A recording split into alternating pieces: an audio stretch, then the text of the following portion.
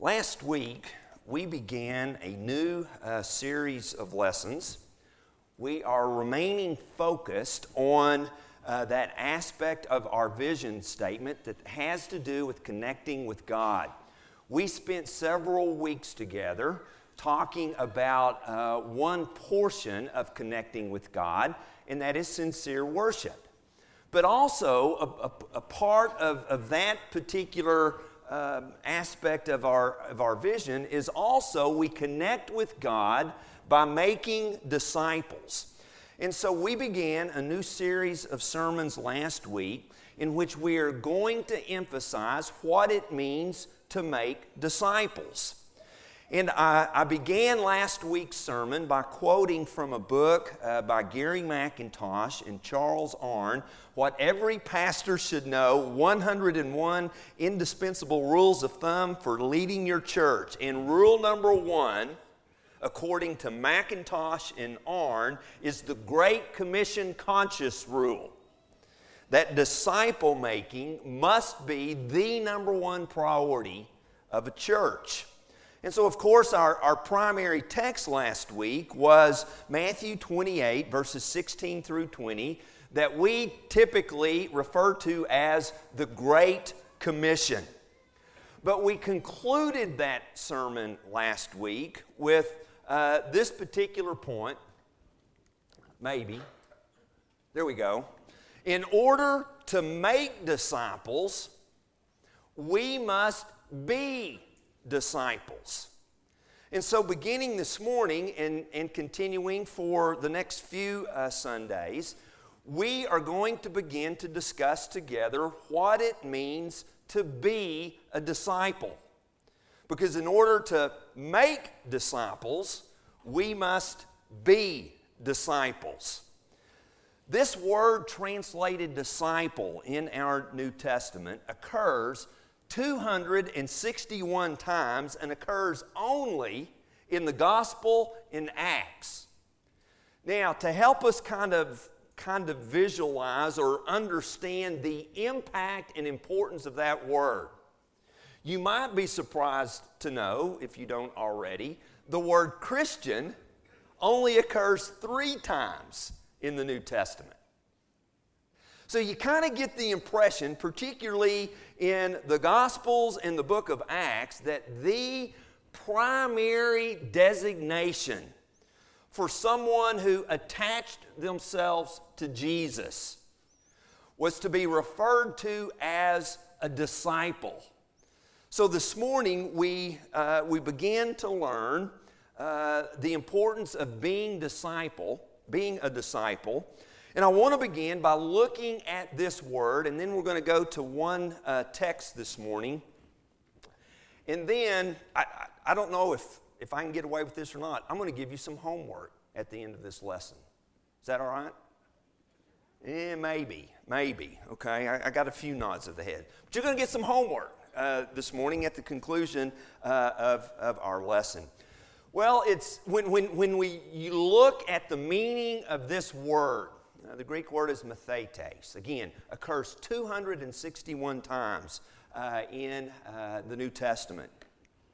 When you kind of understand the background and the way it was used in first century culture, it becomes pretty clear to me as to why Jesus would choose this word to describe or in reference to those who attach themselves to Him.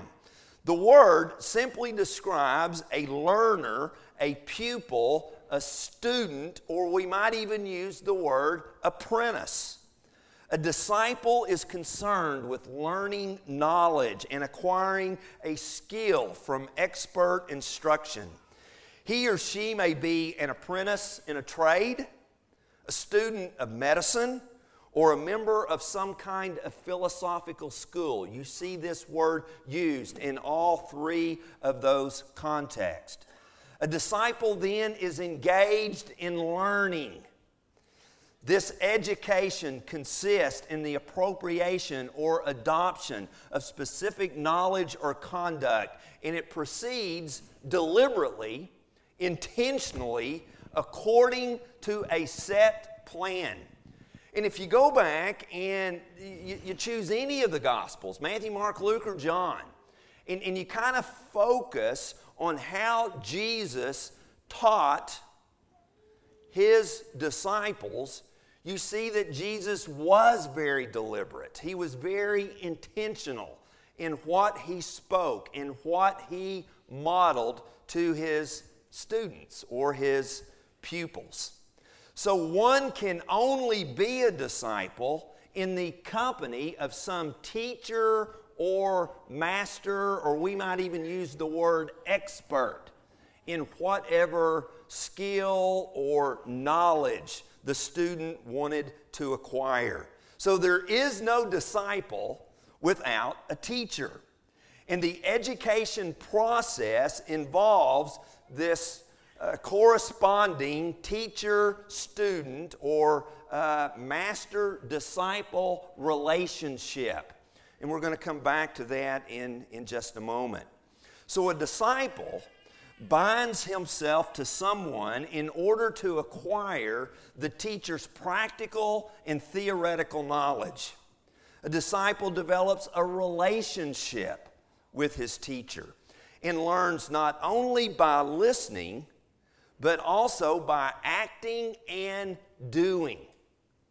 Recall how occasionally in his public ministry, Jesus would send his disciples out. All right?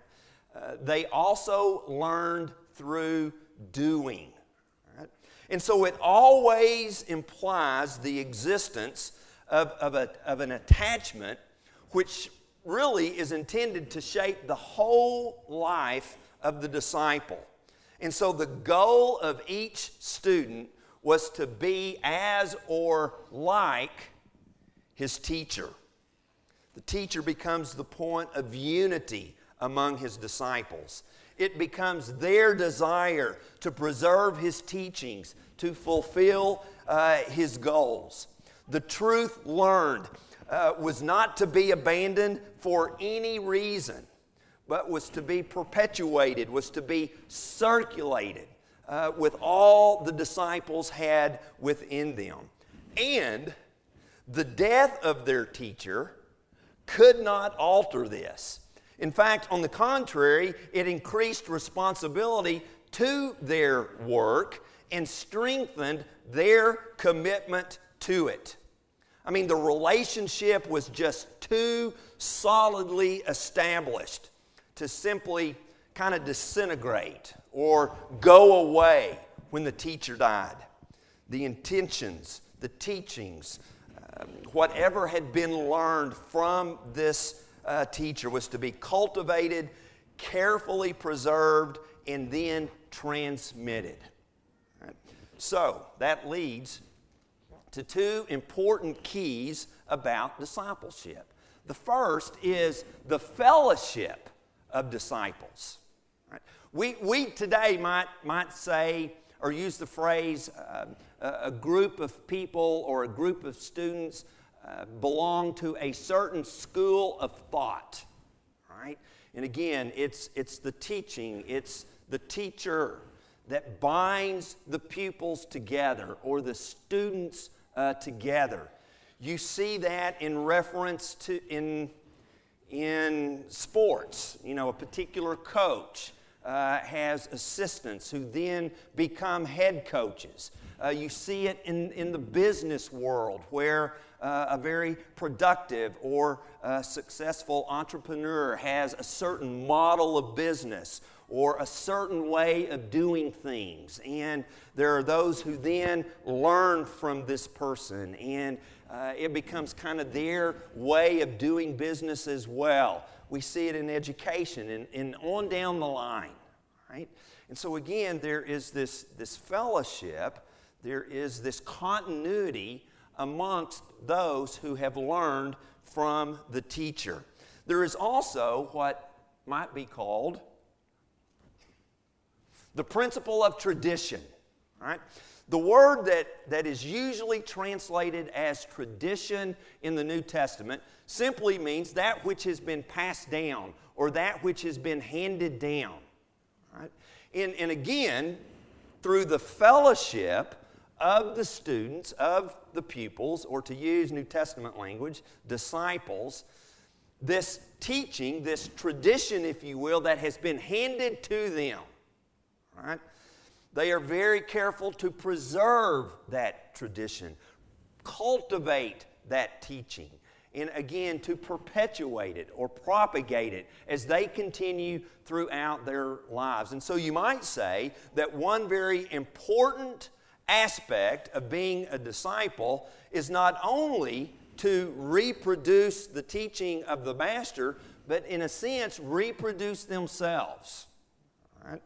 You go back to the Great Commission that we studied last week. Jesus told the 11 to go forth and to teach and to baptize and to make disciples and teach everything I've commanded you. Right? And so there is this perpetuation then of what they had received from Jesus himself, and to pass it on and to pass it down. So, considering all of that, let me suggest 3 essentials of discipleship, or of what it means to be a disciple. First of all, there's this idea of, go ahead, Kim. I don't know what's going on up here with my clicker. There's information.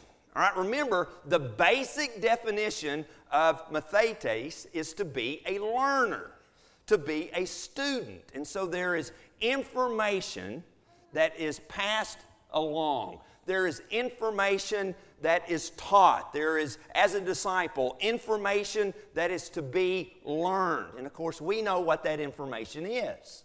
It's what we call the Bible or Scripture. But there is also imitation. Not only, again, does a disciple perpetuate what their teacher has taught them by teaching themselves, but also modeling what they have been taught and imitating their teacher. Paul says an amazing thing 2 or 3 times in his letters. A statement that for me is very difficult. You know, when he tells his readers to imitate me. How many of us ever do that? You know, I mess up a lot. All right? And it's a pretty humbling thing to think that someone might actually imitate me. All right? I remember driving home from some youth event late one night, and I remember we were between Commerce and Paris, and I was late. And I remember one of the things I tried to be very sensitive about in youth ministry, because that was before cell phones, folks. You know, anybody remember those days? And so we were supposed to be back at 10, and we're not going to make it till about probably 10:15. And parents would be up here for the younger children if they weren't able to drive, and so 55 in those days. Anybody remember those days? You had to drive 55, and I was fudging a little bit. And one of the kids behind me says, "Hey, Randy, you're going faster than the speed limit." And I'm thinking, ooh. So I back off. And I'm thinking it'd probably be better to deal with some upset parents being a little late than them imitating me, or modeling when they drive, to drive faster than the speed limit. All right? But Paul is able to say that because of what he adds in 1 Corinthians 11:1 when he says, "Imitate me as I," you can finish it, "imitate Christ." All right? And so again, a very, very important aspect of being a disciple, a student of Jesus, is not only to learn some stuff and acquire some knowledge about some things, but to put those things into our lives in a very practical way and live as Jesus lived. And then the third thing And I know Greg Mays is disappointed this word doesn't begin with the letter I. But propagation, okay? Again, we are called to reproduce disciples, make disciples. All right? And as we mentioned earlier, as we looked at how this word was used in first century culture and even before, when students attached themselves to a teacher, it became their life purpose to again perpetuate the teaching of their master, the worldview, if you will, of their teacher. And so as we go about our lives, and we made the point last week of the 3 parts or so of the Great Commission, or 4, making disciples, and we do that by going, baptizing, and teaching. We go somewhere every day, practically. All right? And so as we go, we are to focus upon imitating our Lord and sharing the information we have learned about Jesus to those around us, and to be very concerned about making disciples as well. The disciples' primary responsibility is to reproduce their teacher, first of all in themselves and then in others. So with that kind of introduction to what the word mathetes means, let's look at one text this morning. Look at Luke chapter 6, and I'm going to read verse 40 here in just a moment. You'll see it on the slides behind me here. Luke 6 is often referred to as the Sermon on the Plain, somewhat of a condensed version of what we find in Matthew chapters 5 through 7 that we typically refer to as the Sermon on the Mount. And context for this little statement in verse 40 actually begins in verse 39. He told them this parable. All right, we've been studying parables on Sunday nights together, and a parable can just be a little pithy statement, as in this case, or it can be a story. But Jesus refers to what he's about to say as a parable. And again, a parable is designed to kind of capture our attention, capture our imagination. He says, can the blind lead the blind? Well, what's the obvious answer? No. All right. Will they not both fall into a pit? Obvious answer is yes. All right. And so the point is, Jesus is emphasizing to his disciples, all right, be careful of who you attach yourself to. Be careful of who you are learning from. Be careful with who you are listening to. Choose your teacher wisely. And so then in verse 40, he says, the student is not above the teacher, but everyone who is fully trained will be like their teacher. The word the NIV translates as student is our word mathetes, or disciple, okay? Jesus uses a very interesting word that again illustrates what it means to be a disciple, and kind of illustrates this process or this journey of learning from him and imitating him that's translated fully trained. This particular word is not used real often in the New Testament, maybe a dozen times, and it has a variety of meanings depending on the context. This word is used in Matthew 4:21 as Jesus begins his public ministry, and he's walking around the Sea of Galilee, and he has already called Peter and Andrew, and he comes upon James and John, and he finds them mending or repairing their nets. All right, it's this word that's translated in the NIV in verse 40, Luke 6, fully trained. So there's this idea in some context of mending or repairing. It's also used by Paul in Galatians 6:1, where he says, if you see a brother or a sister who is stumbling, pick that brother or sister up. Restore is the word that's usually used in Galatians 6:1.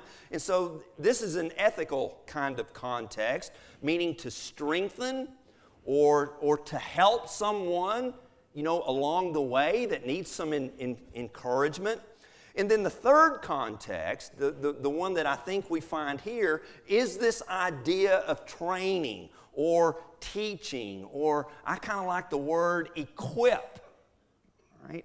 We are to be in a ministry of equipping one another, teaching and training. And so any idea or any kind of concept that you might think of in the context of training or equipping, I think we can use by way of analogy to what we are to be doing spiritually as disciples of Jesus. And so we attach ourselves to our teacher, and we learn from him, and we seek to imitate him. And perhaps there are certain spiritual exercises that we can go through to better equip us, better train us as a disciple of Jesus. So, I'm going to give you an exercise. All right? I'm going to participate as well. Okay? So here's your homework. Here is your assignment for this week. All right? Very simple. Read the Gospel of Mark. Read the Gospel of Mark. All right? Why would we choose the Gospel of Mark? Well, it's only 16 chapters long, is one reason. Okay? I'm not too good in math. But if you divide 7 days into 16, that's just a little over 2 chapters a day, I think, right? All right? Everybody can spend however long, 3 minutes, 4 minutes, to read a couple of chapters a day or so of the Gospel of Mark. All right? A second reason that I would suggest Mark is because Mark, being the shortest, there aren't long teaching discourses in Mark's Gospel. Jesus is really on the move. In fact, there are those who would suggest that the metaphor, the picture that we have of Jesus in the Gospel of Mark is one of a servant. All right? There is a little phrase that some of the older translations are particularly good at emphasizing that occurs over and over in the Gospel of Mark, is this little phrase, "and immediately." All right? And so again, you see Jesus living his life, and especially in the Gospel of Mark, with a sense of urgency, with, again, some intentionality about what he was doing. All right? And so as you read through the Gospel of Mark this week, okay, and I would be interested in hearing from you on some things maybe you discover. All right? Try to read the Gospel of Mark as if you've never read it before. Okay? So be very open-minded. All right? My email address is very simple. It's my name, randyjohns@hotmail.com.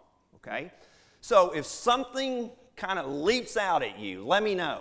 It'd be great to be able to share some of that next week. All right? So read through the Gospel of Mark. Notice what Jesus does.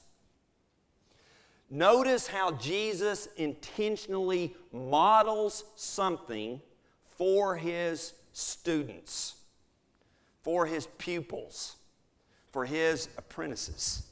As they but because again, in Mark's Gospel, there's just not a lot of teaching. You don't find the Sermon on the Mount. You don't find those long discourses like we have in the Gospel of John. Jesus is on the move. He's busy. He's serving. He's interacting with people. He's making himself available. I've already given you 3 right there. Okay? So just read through the Gospel of Mark. Right?